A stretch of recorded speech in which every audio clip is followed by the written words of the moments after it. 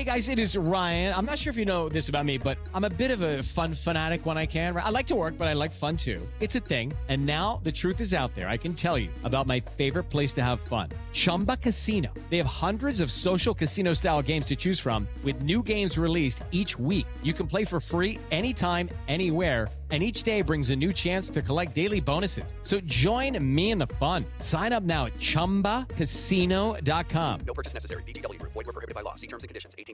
Continue to expand this line of hard parts from bike stands to handlebars, grips, chains, sprockets, foot pegs, and lever assemblies to creative products such as its innovative Boost wash stand, which we used all week down at Loretta's. Fly Racing designers are committed to making quality hard parts. Visit flyracing.com, or you can check it out at your local Fly Racing authorized dealer for a full list of available Fly hard parts. We just had a nice conversation with Mike Brown, who is, even though I raced with him in the plus 40 class, he's still my hero, even though he... crazy fast. Super crazy fast. Another really fast guy who just doesn't seem to slow down is Barry Carson, and he joins us now. He rounded out the podium in the senior 40-plus class this past week down at the ranch. Congratulations, Barry, or I like to call you Barack. And welcome to Pit Pass. How you doing, dude? Good. Just sitting here looking at the moon. It's a good way to spend the night after a week of racing. Is there more to it, or are you just staring at the moon? At my house, so I went outside and work out, and it's a beautiful moon tonight, so I was just looking at it. All right. Sounds really something. Congratulations on solid finishes at the ranch. Do you have a good time this year?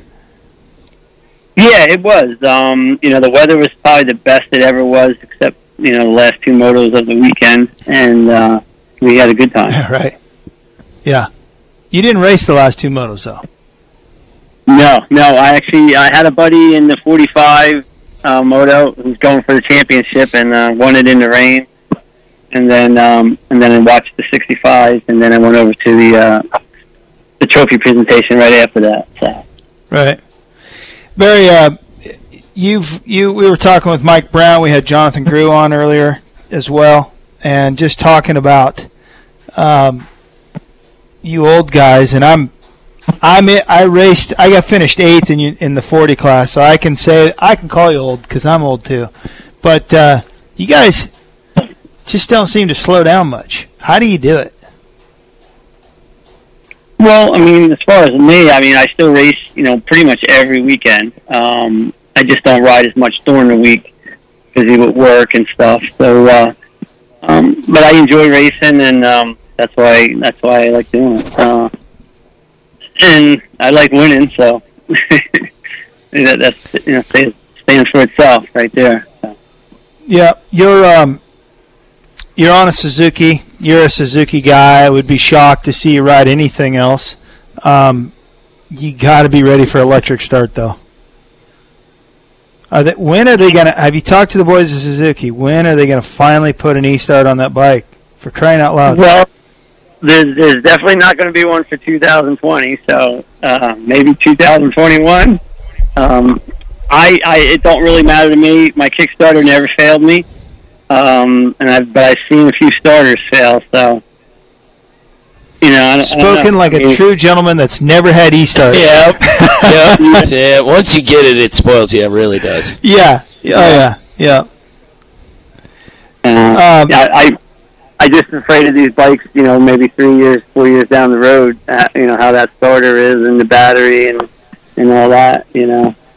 So you never know.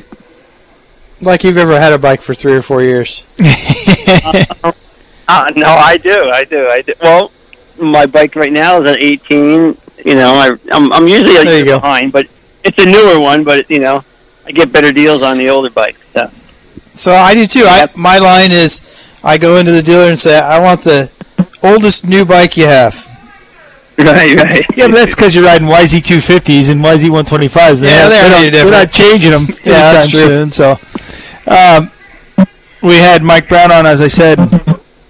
He's just talking about his line selection and stuff down at Loretta's, and the braking bumps and the acceleration bumps are all different.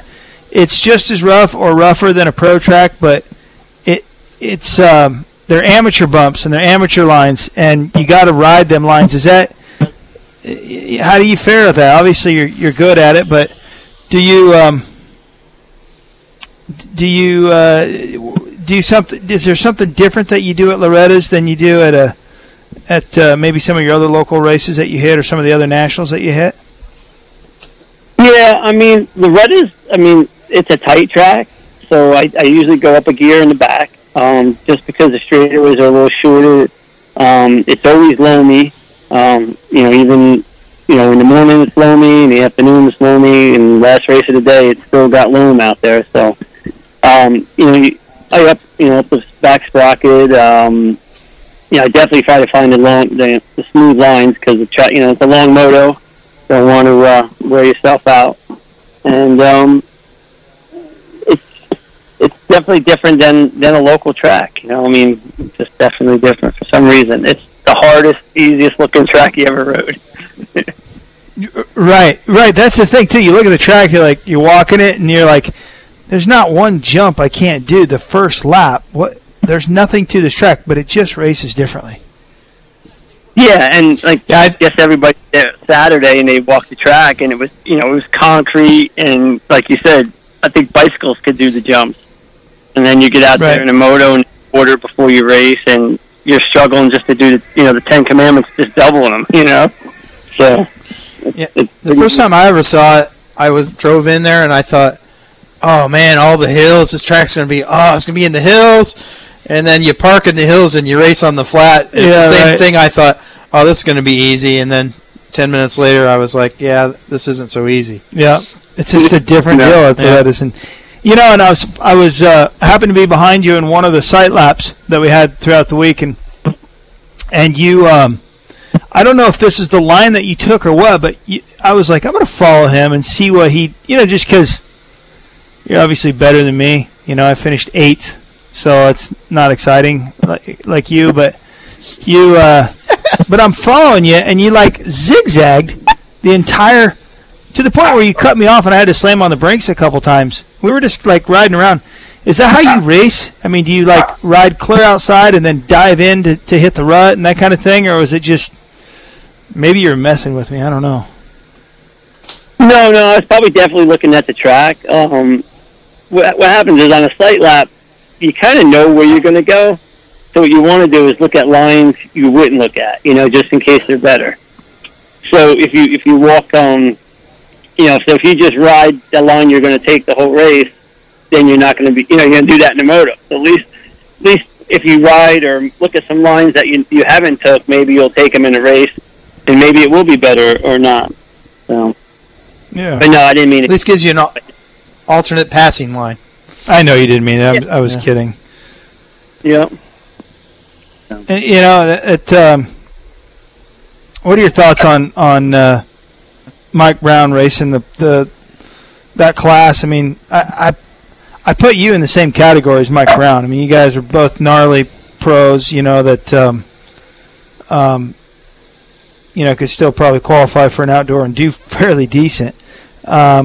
But that's the rules that we set. And John, I asked John about it, and he's like, "Hey, they've put the rules out, and he fits that criteria." What are your thoughts? You think there's for me as a plus 40 guy, the 30 class is kind of gnarly, and those guys are pretty aggressive, and I don't really want to have to race them. But in the 40 class, they race much differently. They give you a little bit more room. Maybe not in the first lap or two, but for the most part, they're not going to kill themselves to make a pass in the plus 40 class. But that comes with Mike Brown and Barry Carson, and you know what I mean? It's do you think there could be another plus 40 class? Maybe that's for the rest of us poor slobs that don't. Don't have AMA titles in their background? Yeah, haven't scored points. Well, I don't have any AMA titles. I'm not a Mike Brown. I didn't, I never had a factory ride. I did everything myself my whole life, with racing, and had support. Yeah. But never the cream of the crop. But no, Mike deserves to be there. If he wins with a 40-second lead on us, maybe he should ride the Open Ace Pro Sport. I mean, some local races I go to around here, I can win with a 40-second lead, and it's not that fun. So right. Sometimes I go back and ride a 25 plus or something, and then have some more battles. But sure. He won a plus 5 relatively easy. There was one guy, in that age group that challenged him, and that was it. So, hey, if he's up in Canada racing nationals one weekend and then comes back and rides a 40 plus the next weekend, good for him. Maybe that's his weekend off. To have fun. Right. Yeah. Well, it was still a lot of fun racing with you guys, and I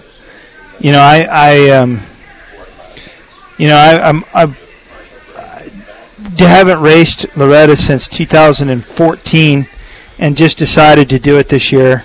And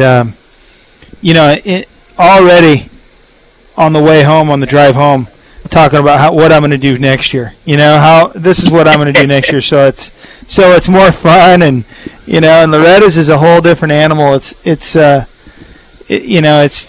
a neat event, and I could usually I could take it or leave it, but I'm really excited about next year already. Well, and that's it's great to hear how well it went for everyone involved. I was just going to touch on what you guys were talking about, be it Mike Brown, Barry Carson, or any other top guys. I think that's what every outsider. I don't get to race Loretta's. I'm not fast enough. I expect the best guys to be racing there. So, I think the country does. That's what I would assume competitors do as well. I think it's mostly crybabies that don't want to have to race for second place or even third place or fourth place. Wouldn't you say that, Barry? That a lot of the guys that are complaining about it are just the guys that don't want to have to race a legit rider like yourself or Mike Brown or Jonathan Grew?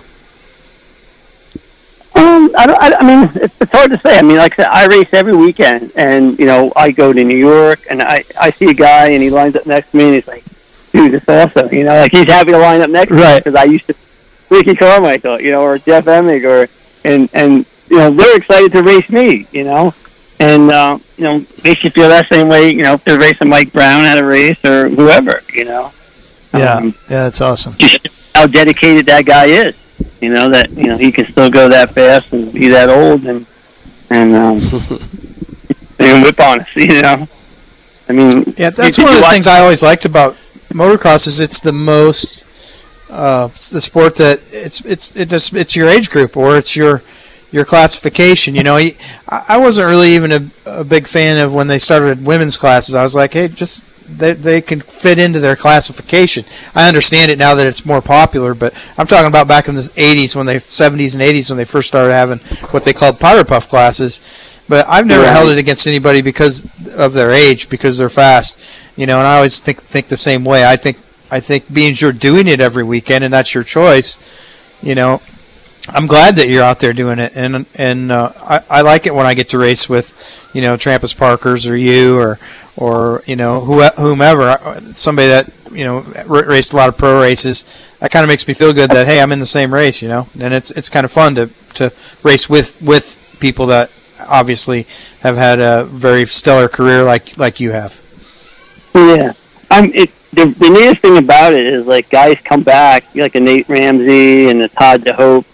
And they do it that 1 year, and they're like, like it was a lot harder than they remember, to come back for just one race and, race 3 motos in 1 week, in one short week, and and be competitive, And I think it's neat. I think a lot of guys should come back and try it, and eventually, if someday they have a vet pro class or something like that, then we can all race that too, But yeah, I think that's a great thing to have too, and I even remember back speaking to Todd DeHoop when he came back and raced some of the. Remember those? You raced them with us too, the Fall Classics where they had 4-stroke races, and Todd DeHoop came and rode Husselbergs with me on my team one year, and he struggled at it because he couldn't start the bike, and I actually stopped and helped him start his bike a couple times during the race.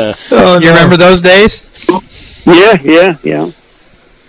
Well, I think it's always cool that you can come back, and that's kind of what Loretta's is. It's like I said, I've raced a lot of these guys over the years. Tony has, and I always think, man, when I turn 40, I used to be when I turn 30, I'm going to really move up. Well, Jeff Ward turned 30 when I did. The same guys, Rick John, we all turned the same ages. So you're still racing the same guys. So now I'm holding out for when I turn 60. That's going to be my year, right? I don't think there's a 60 class there. Not at Loretta's. You'd have to probably go to the Vet Masters or something for that.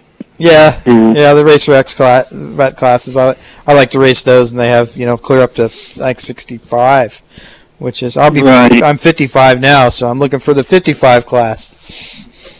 Yeah, I mean just need 55 now, I think. So they put another. Are you doing the Mini-O's? Yeah, we've done that. That's one of my main races I do. Mini-O's, Loretta's, Florida Winter Series, and then just a bunch of local races, and Daytona. What do you think of that Daytona event? It's neat. I mean, we go down, watch the pro race, and then we race do our 2 days, and then my sponsor's kid, he's a factory Red Bull KTM flat tracker, Danny Bromley. And, cool. That's right. Yep. Killer kid. Yeah.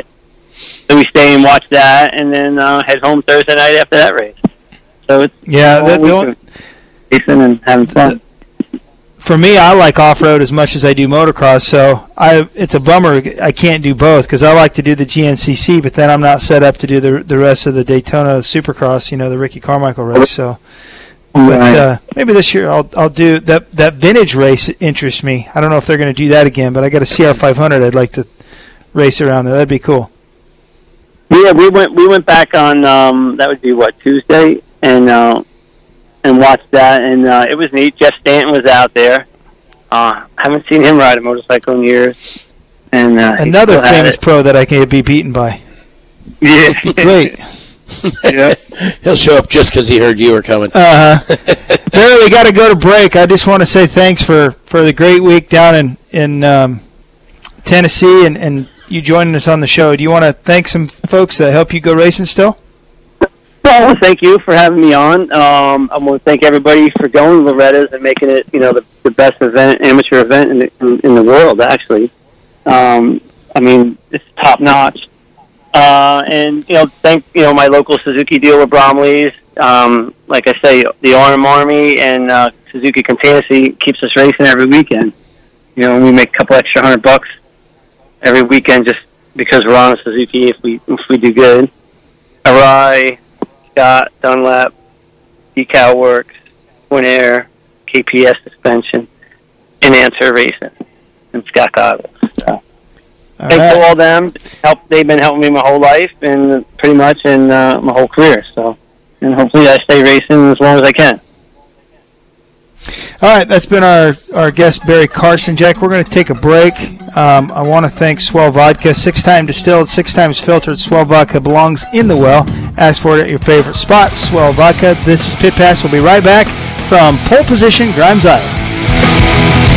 Have you ever wanted to know how to win a Formula One Grand Prix? I mean, really know about the driver tactics from the cockpit, the strategy calls from the pit wall, and even the mind games in the paddock. There's a lot more that goes into winning a Grand Prix than just 90 minutes of racing. So every week on the F1 Strategy Report, we're taking a deep dive into the decisions that shape every result. Hey there, my name is Michael Laminato, and every week I'm joined by an expert guest from the paddock to talk through the big calls that won the race and the missteps that resulted in bitter defeat. Before every race, we'll look back at the previous year's result and consult the current form guide, and we'll be in your feed after every Grand Prix dissecting the outcome and what it means for the championship. So for your regular hit of Formula One analysis, subscribe to the F1 Strategy Report wherever you get your favourite podcasts. The Strategy Report is a Beer Mogul podcast on the Evergreen Podcasts Network.